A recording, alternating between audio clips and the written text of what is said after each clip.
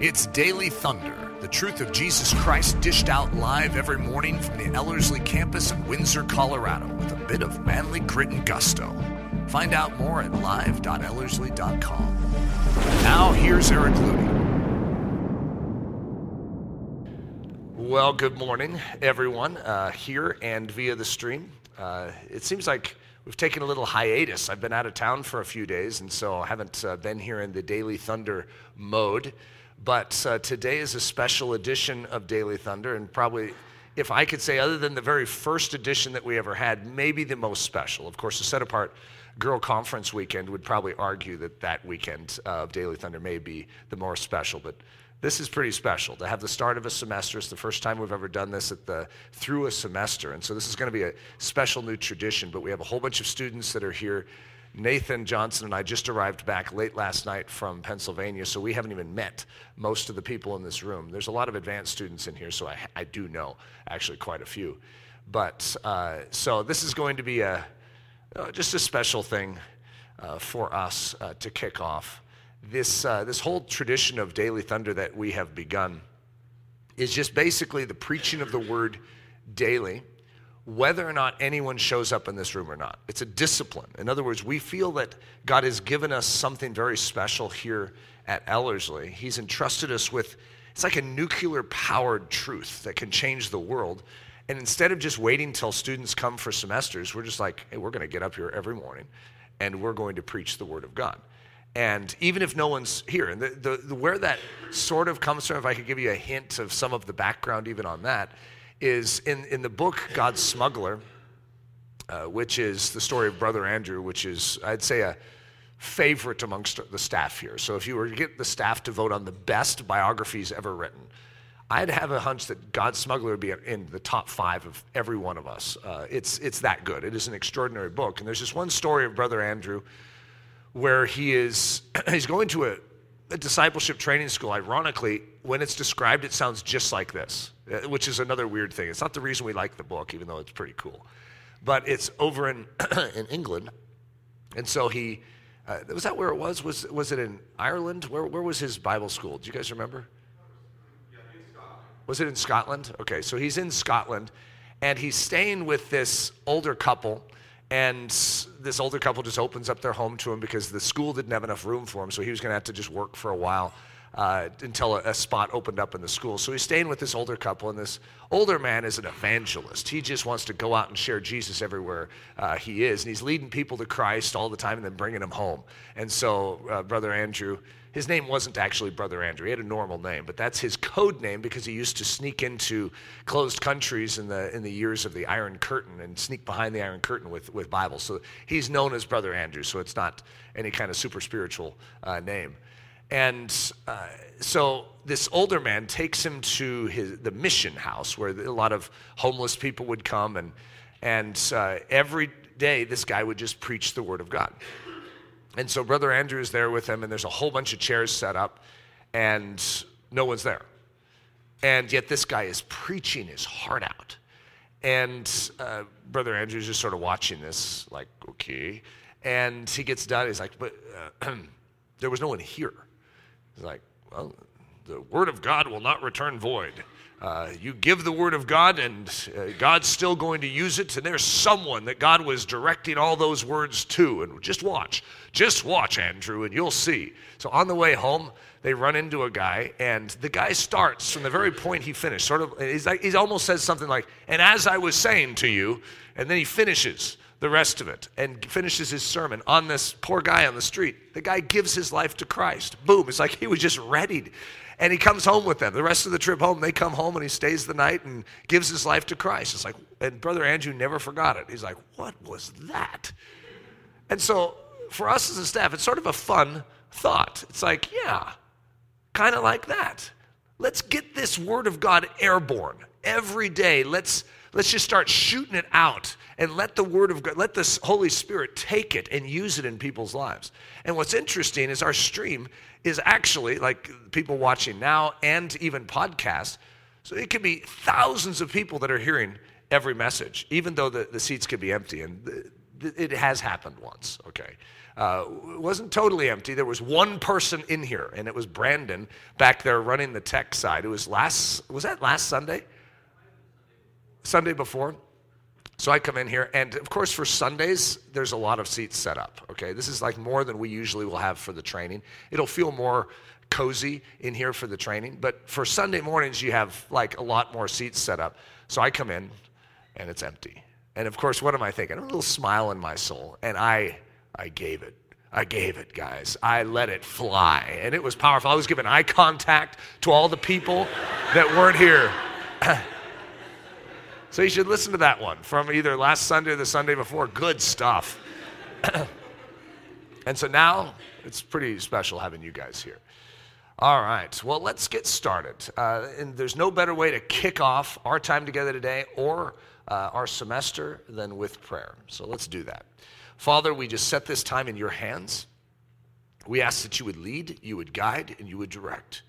Lord, I pray that you would anoint me to communicate your truth.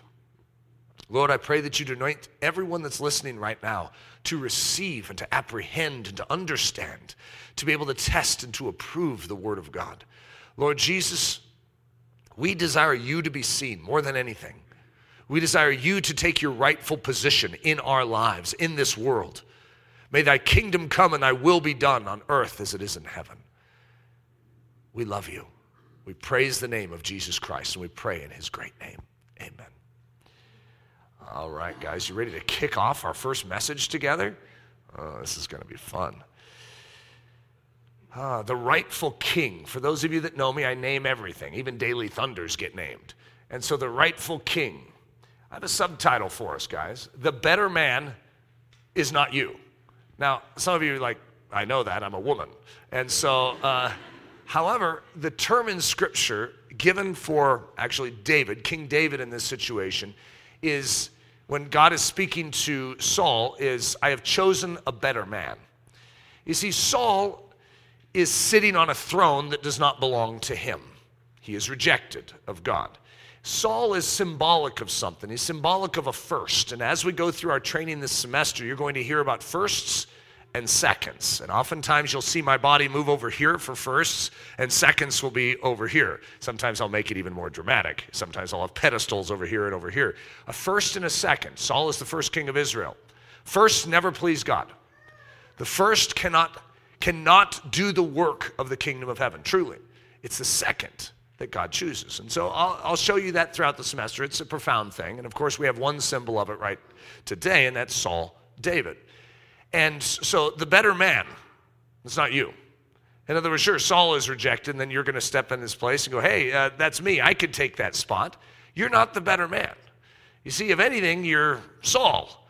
You're the one that needs to be deposed, which means you need to give up your throne. You see, something's wrong in the human body, and that is that we have claimed territory that is not ours.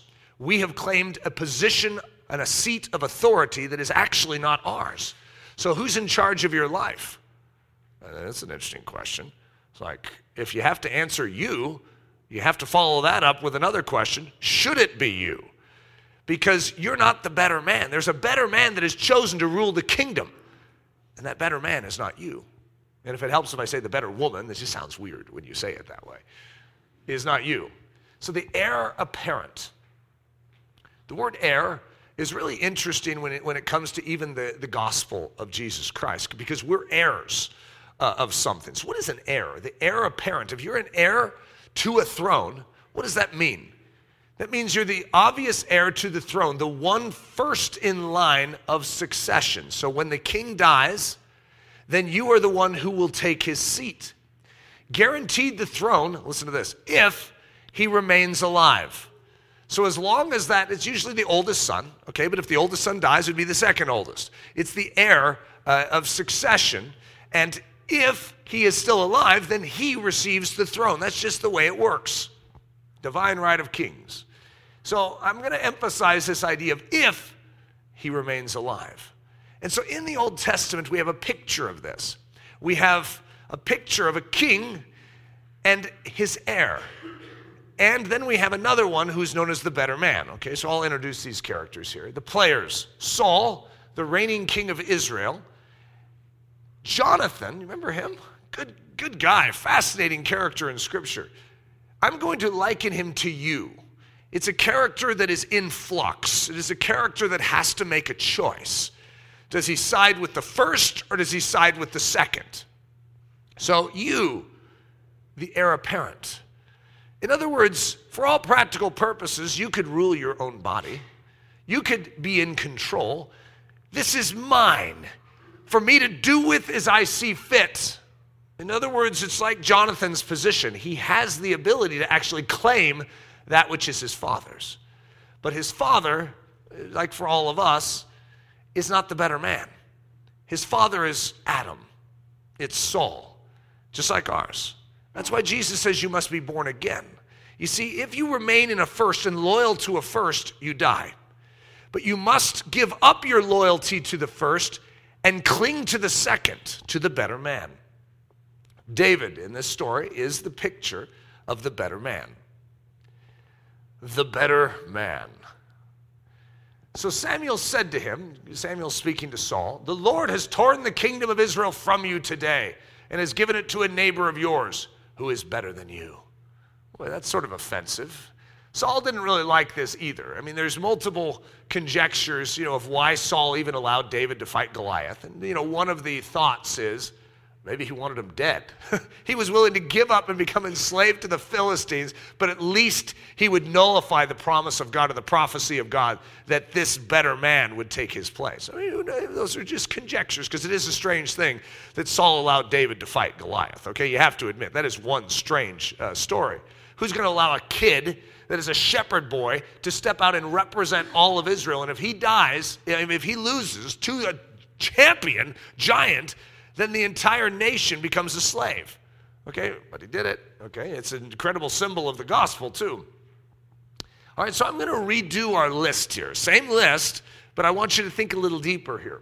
Saul, he's the rejected king. He's symbolic scripturally of the old man or the flesh. This is the system or the operation that cannot save. Okay, you think about it. Goliath comes into the valley of Elah and begins to boast. Who should have stood up and fought him to represent Israel? Can you think of someone in the camp of Israel that should have stood up? The king? You know that Saul, it says that he was head and shoulders above all of Israel? That means he was a giant in Israel. So Israel's giant is Saul, and yet Saul is unable to actually do the work. It's the better man that needs to come in and deliver us from the giant of Gath. And it's the same with our story. In other words, the giant of Gath in our story is the power of sin. And if we try in our own strength to fight it, if we try and bring it down in our own sword strength, we will lose and we will be enslaved. However, if we invite the better man into the field of battle and we allow him to fight for us, what happens is that champion of Gath is beheaded. He loses his authority. So Saul is symbolic of the rejected king, the old man, the flesh. Now here's where we step in, okay? Jonathan, you, self, the heir to the unlawful throne. So there is a throne. We all have one. It's a seat of authority. It's a position of control. And we know that we have it because we're the ones directing our life. I mean, this is just how life works. It's up to you how you make your decisions, how you navigate through this life, right? It's up to you. I mean, you don't have to ask someone else. You don't need to get permission from God to do these things. And so you're in this very unique situation where you can claim that throne as your own and say, mine. One of the most unique things about a young child is you do not need to teach them certain words. They just pick them up, like the word no. It's weird. A little child just instinctively knows the word, almost like it's hot-wired in. Whatever language they come out and pop out of the womb and they're supposed to be speaking, it's just like the devil sort of goes, the word is no to you. And they're like, no. And they know that word. The other one is mine. Isn't that weird? It's like, mine. And they grab it. Where do they learn that? As if the parents are going, the word is mine. So when I try and take your toy, then you go, mine. You don't teach a child that. A child, for whatever reason, just has that hot-wired in. We naturally cling to our throne, to the way we want life to be. This is how we pop out. I'm really glad babies are cute because it's rather sad, isn't it? But we need a Savior. We need a better man. David, he's symbolic of the rightful king who we know as Jesus Christ. So Jonathan must choose the old man, Saul, or the better man, David. This is you, guys. You need to choose. First life, the life in Adam, the Saul life, the old man life. You see, it's a hard life to give up because as long as we hold on to this life, we feel that we have control and that we can decide the course of our life. When in actuality, as long as you remain in that, you're under a just sentence of death and condemnation. I don't know why anyone in their right mind would stay over here, but hey, many people do.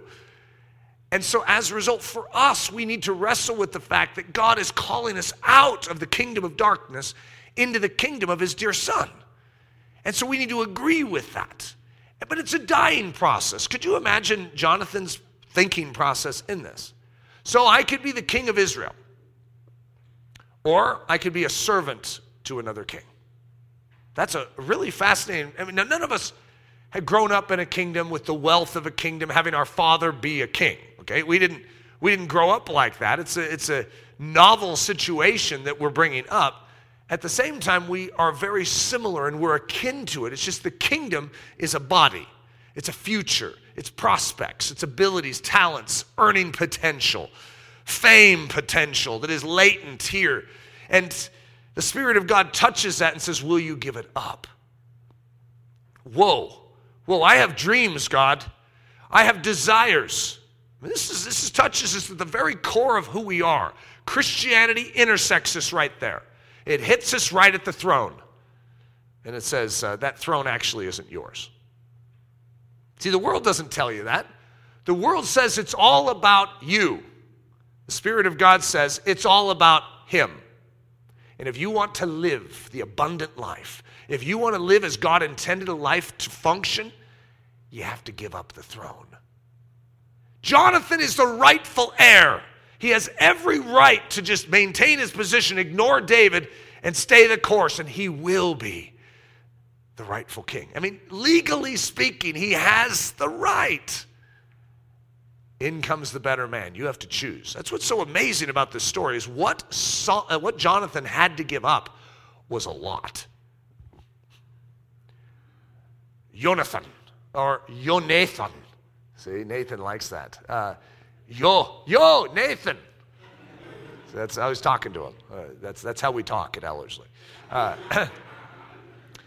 So this name is so powerful in light of this story. Okay, so Jonathan is Jehovah. That's the Yo.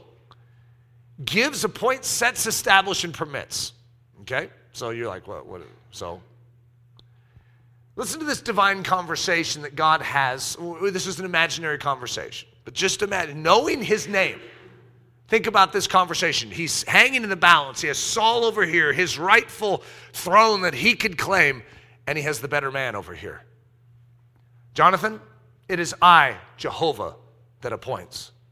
Jonathan, it is I, the Lord, that gives power to rule.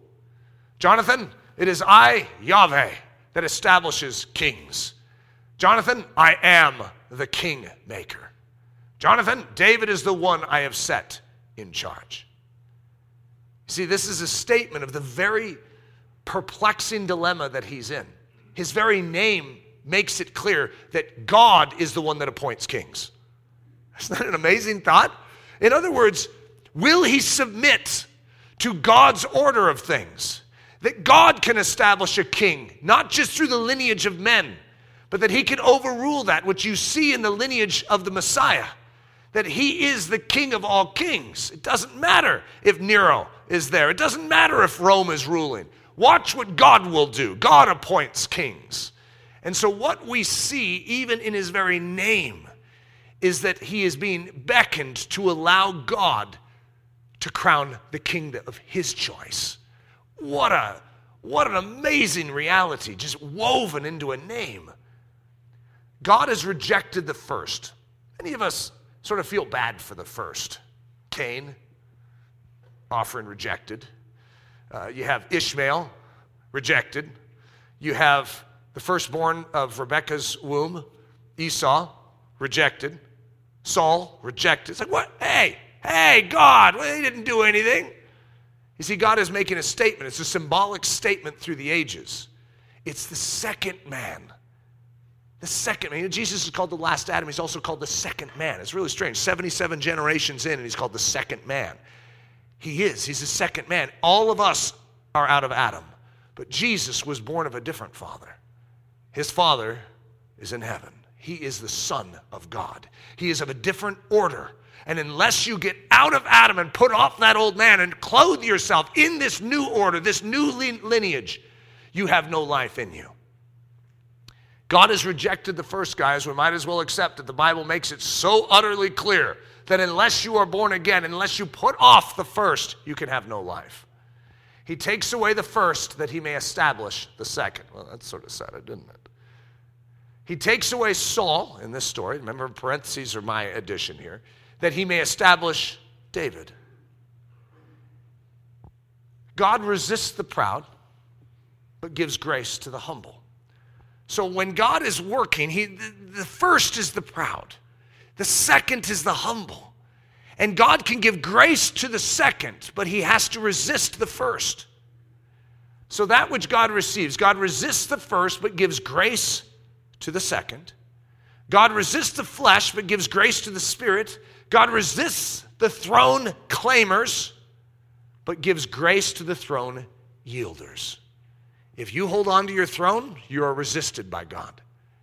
When you let go of your throne, you receive grace from God. That'll become more and more profound as we progress through our semester training, because grace is the working of God unto salvation. We are saved by it. But we're not just saved in the past by it, like with a prayer of salvation from hell, but we're saved from temptation, from the trials of life, so that we can actually overcome and do the work of God Almighty in these very bodies. It's done by grace. And so God gives grace to those that yield up this body and say, Lord, you use it, you fill it, you enable it. So the first, they're the proud, the throne claimers. And the second, the humble, the throne yielders. So, of course, this type of a message only matters when we understand that it is applicable to us. What are you doing with that throne? Because that is the question. God is going to begin to work on that aspect of us, is this inner territory of the soul, the control position. I understand it's hard. I understand the fear that comes with, like, well, what's he going to do with me? If he had control, he's going to do good things. He's going to do God things. He's going to do what God does. He saves. He gives grace. He builds strong. That's what he does. He's going to make you into a vessel that out of which will flow love, joy, peace, patience, kindness, goodness, faithfulness, gentleness, and self-control. No surprise here. See, but then there's another side to it that many of us are like, but yeah, where's he going to take me? What's he going to make me look like in the world's eyes? He's going to make you look like him. And he's going to take you where Christ would go. Some of you are like, yeah, there's a catch in there. I know it. Yeah, he went to a cross, and he looked like a criminal. But he did the work of the King of Kings. He did it. And still to this day, 2,000 years ago, though he was called a criminal, we know who he was. He was a spotless lamb of sacrifice. And so, yeah, he'll walk us in narrow channels, deep valleys, but he'll never leave us nor forsake us. So you have to realize the guy talking about this grand adventure, the one right now, I'm talking, right? And there's difficulty in it. Yeah, I understand that. Loves it. I love this challenge. I love this life. I love the difficulties even that come in, because God takes them all and turns them into grand pictures of his grace. It is an amazing thing to be a throne yielder, to allow your life to be held, controlled, operated by the living God. Some of you guys have to be stirred into some level of excitement. I know it's early, but oh, come on, this is exciting stuff. The love of Jonathan, loving the one God has chosen. Jonathan and his response is not just reluctant, where he's like, oh, okay, God, I will acknowledge he is the better man, and I will yield. I will abdicate my throne and give it to David. Doesn't mean I like it. It's just that I'm willing because I'm going to be the dutiful Christian. It's not how Jonathan responds to it. He actually loves David. It's an incredible story when you recognize what Jonathan is giving up. The covenant with the better man. So this is a lot of different scriptures, if you can see that, in 1 Samuel 18 and 19 and 20. The soul of Jonathan was knit to the soul of David, and Jonathan loved him as his own soul. Okay, now that wasn't the response we were expecting. But that's the response that God wants to work in you. In other words, you're giving up everything. You're giving up your life. And guess what? There's no begrudging it. It's not like, God, you really asked for too much. After all these years of giving up to God, you know that I don't look at it and I go, wow, he asked for way too much. In fact, all I could say is my soul has been knit to my Redeemer. And if he wants more, he can ask for more. Whatever he desires, I'm at his beck and call, not the other way around. Then Jonathan and David made a covenant because he loved him as his own soul. And Jonathan took off the robe that was on him and gave it to David, and with his armor, even to his sword and his bow and his belt. Now Saul spoke to Jonathan his son and to all his servants that they should kill David. So Saul is saying that he spoke this to Jonathan his son and to all his servants that they should kill David. But Jonathan, Saul's son, delighted greatly in David. So Jonathan told David, saying, my father seeks to kill you. Therefore, please be on your guard until morning and stay in a secret place and hide. You know that that's actually betrayal and treason? What Jonathan was doing is he was siding against his father to side with David. I mean, it's an extraordinary scene. So Jonathan said to David, whatever you yourself desire, I will do it for you. Whoa, this is the rightful king, the heir to the throne of Saul. And look at what he says. Whatever you yourself desire, I will do it for you. That's not king talk. That's servant talk. Jonathan, don't you know who you are? You're of the lineage of Saul. You could be great. You could rule a nation. There's a better man that God has appointed. God is the kingmaker. And I submit to him. He is the better man. I mean, this is an extraordinary story. So Jonathan made a covenant with the house of David, saying, let the Lord require it at the hand of David's enemies. So Jonathan arose from the table in fierce anger. This is after something else happened. And ate no food the second day of the month, for he was grieved for David because his father had treated him shamefully. Are you grieved when your king is treated shamefully? This is an amazing story. What an incredible picture. They entered into covenant together. And I don't know how many of you have ever studied covenant, but it is an extraordinary picture. I mean, the Native American culture, many cultures throughout the ages have understood covenant. The Native American culture, if you violated covenant, oftentimes it was a blood covenant where they would intermingle blood. They would enter into covenant. If you violated covenant, it wasn't just you that would be killed, but it was your descendants for like 10 generations. So if anyone survived, they would be hunted for 10 generations and killed because you violated covenant. This is like serious binding stuff, and he's entering into covenant with David. I mean, talk about standing against your father. I mean, this is quite a picture. The last thing any of us want to do is teach submission to parenthood through this story, right? It's like, well, this isn't the story you choose for that, because actually Jonathan is making the wise choice. He is doing what is godly in this situation. The making and affirming of covenant. 1 Samuel 18:3, then Jonathan and David made a covenant because he loved him as his own soul. 2016, so Jonathan made a covenant with the house of David. 2017, now Jonathan again caused David to vow because he loved him, for he loved him as he loved his own soul. 23:18, so the two of them made a covenant before the Lord. A covenant is an exchange. And so oftentimes in a wedding covenant, which is different than a contract, you're going to see an exchange. You see an exchange of vows. You see an exchange of rings. You even see an exchange of names. there's an exchange of love, there's all sorts of stuff going on. And so when you understand covenant, it's truly beautiful. And so you recognize what is taking place here is a picture of what we enter into with Christ. It's amazing. Then Jonathan and David made a covenant because he loved him as his own soul. And Jonathan took off the robe that was on him and gave it to David with his armor, even to his sword and his bow and his belt. So the four sacred elements of exchange.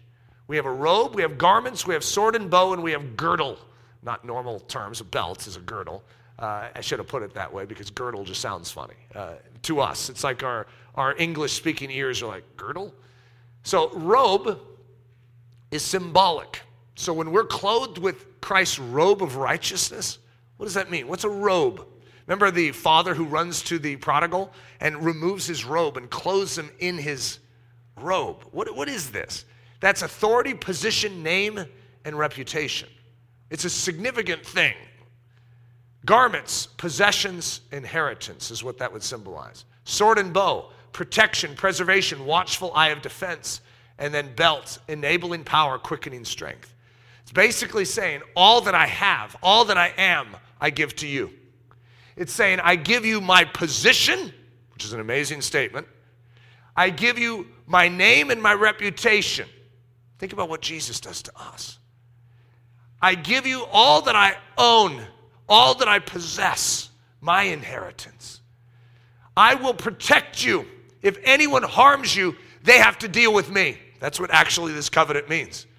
It's like if your guy in covenant was under any sort of duress, I mean, literally what they would do is they'd often have a scar on their forearm. And if someone came to threaten, they would hold up their forearm and they would show the scar, which was basically meaning I'm in covenant with someone. You touch me, they will touch you. Isn't that an amazing statement? So protection, preservation, watchful eye of defense, and then the belt, enabling power, quickening strength, all my power, everything I have, I give to you. Now that's very smallish when you think about what we give to God. He's like, could I have your bow, your garment, your sword and bow, and your belt? Yeah, God, I'm gonna give you my authority and my position. We're nothing. Isn't that a funny thought? It's like, boy, he sure is covenanting with the wrong guy. You see, in this situation with Jonathan to David, you see someone who has so much to give that takes it all and gives it to someone smaller. Jesus has so much to give to us. We have so little to give in return, but it's an exchange, which means we're giving our robe, garment, sword and bow, and belt as well. He asks for everything. So in a covenant exchange, he basically is saying, robe, garments, sword, shield, belt. It's like going through the DIA security system a couple days ago. It's like, boy, I need to take off my belt, my shoes, all this. This is more. This is even more. I'm glad DIA security is not more. But God asks for everything. You know, what's the thought we oftentimes have? He's asking for too much. God, you can't just ask for all of these things. My robe, my garments, my sword, my belt. Come on, God, that's just too much. That's everything. There's nothing left. Now, I want you to ponder who's getting the raw end of the deal. You're giving up, yes, everything. What is he giving up? Everything. Who's getting slighted? If you had scales of justice on this situation, equity, who's getting slighted? Is it you? No. So our robe, which is our position, name, fame, and authority in exchange for his, will you give up your reputation? Will you willing to be deemed a fanatic and a fool?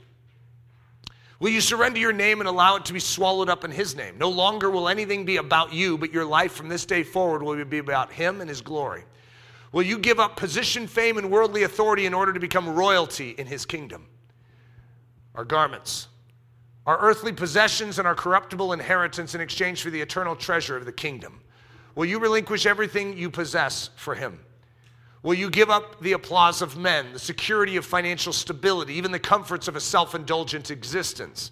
Will you give him your health, your wealth, your every material thing for him to do with as he sees fit? Our sword and bow, our human defense in exchange for his almighty defense. Will you let down your defenses and allow him to remodel your life? Will you allow him to discipline you, convict you, transform you into something that this world will reject, revile, and crucify? Will you surrender to him your self-preservation in exchange for his preservation of your existence on planet Earth? Will you allow him to use your life to battle his battles, to fight his battles rather than your own self-aggrandizing battles? And then finally, our belt, our ability to perform in exchange for his enabling power and quickening grace. Will you allow him to break you? Will you surrender to him your self-derived strength so that he may replace it with his own heavenly version of world-altering power? Will you give him the privilege of keeping you dependent so that he might prove his might in and through your life? And will you allow him the privilege of showcasing his glory to this world through your existence? He asks for everything, yes. But remember, he gives us everything that could possibly matter in return. Who gets the better deal? Us or God?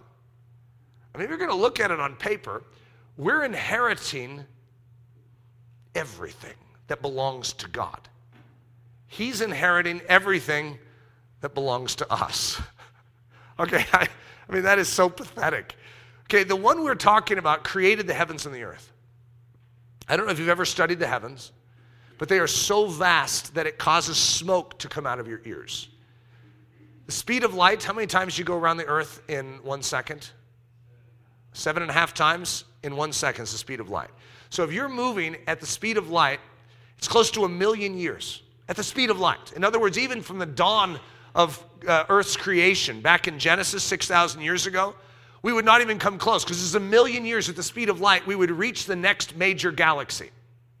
1 million years. The Earth has been around 6,000. You following me? We wouldn't even be close to the next major galaxy. That's moving at the speed of light. And it is estimated that there's over 200 billion galaxies. Okay. This God has chosen you. And you have a little handful of pebbles. And he's like, could you let go of your pebbles? I'm like, well, this is all I have, God. And he has the inheritance of his kingdom. What are we doing? It's irrational, illogical. Is it safe to say stupid to actually hold on to our throne instead of give it to the one who is the better man?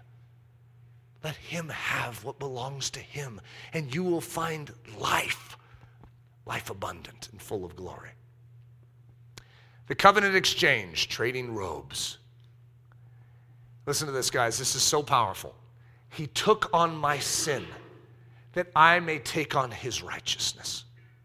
Here, God, here's my robe.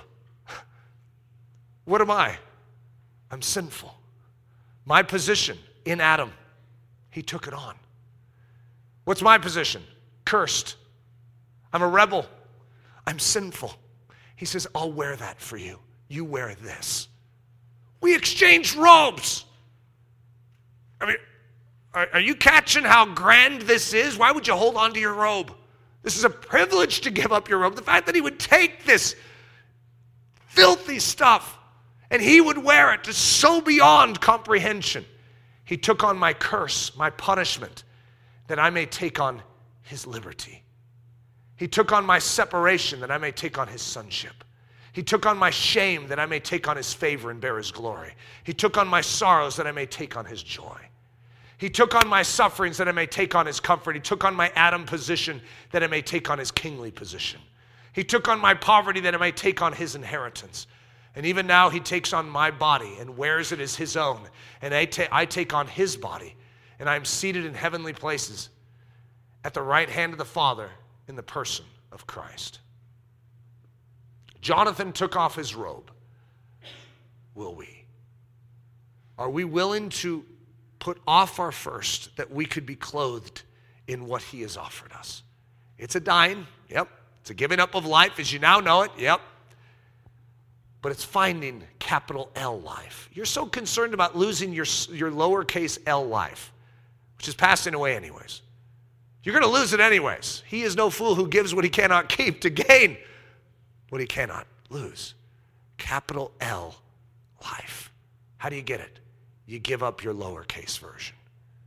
The life as you now know it, it's time to let it go so that you can live the way God intended you to live. So, as a final exercise before we finish, I have this. You're going to notice it's the same scriptures, but it has an insert your name here. Okay, this is an exercise, right? I want you to at least practice this. I want you to stick your name in here in your relationship with Christ. And I put, instead of David, I put Jesus. Okay, so there are some serious messings with the scripture that I did. Same meaning, but I just want you to know that. I'm messing with it, but in the most positive sense. The soul of, you could say Eric Ludy, stick your name in, was knit to the soul of Jesus. And, insert your name, loved him as his or her own soul. Then, your name, and Jesus made a covenant because she loved him as his or her own soul. And, stick your name, took off the robe that was on him or her and gave it to Jesus with his or her armor, even to his or her sword and his or her bow and his or her belt. Now, the old man spoke, remember Saul, that the old man spoke to you, put your name in there, and to all his or her servants that they should kill Jesus, but, your name, delighted greatly in Jesus. So, your name, told Jesus, saying, my old man seeks to kill you. Therefore, please be on your guard until morning and stay in a secret place and hide. So, your name, said to Jesus, whatever you yourself desire, I will do it for you. So, insert your name right here, made a covenant with the house of Jesus, saying, let the Lord require it at the hand of Jesus' enemies.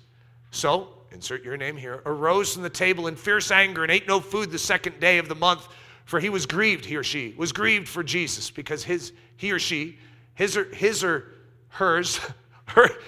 her old man had treated him shamefully. I didn't do that as perfect as I should have, but it was close, right? Guys, to start out a semester, what a meditation. There's a rightful king.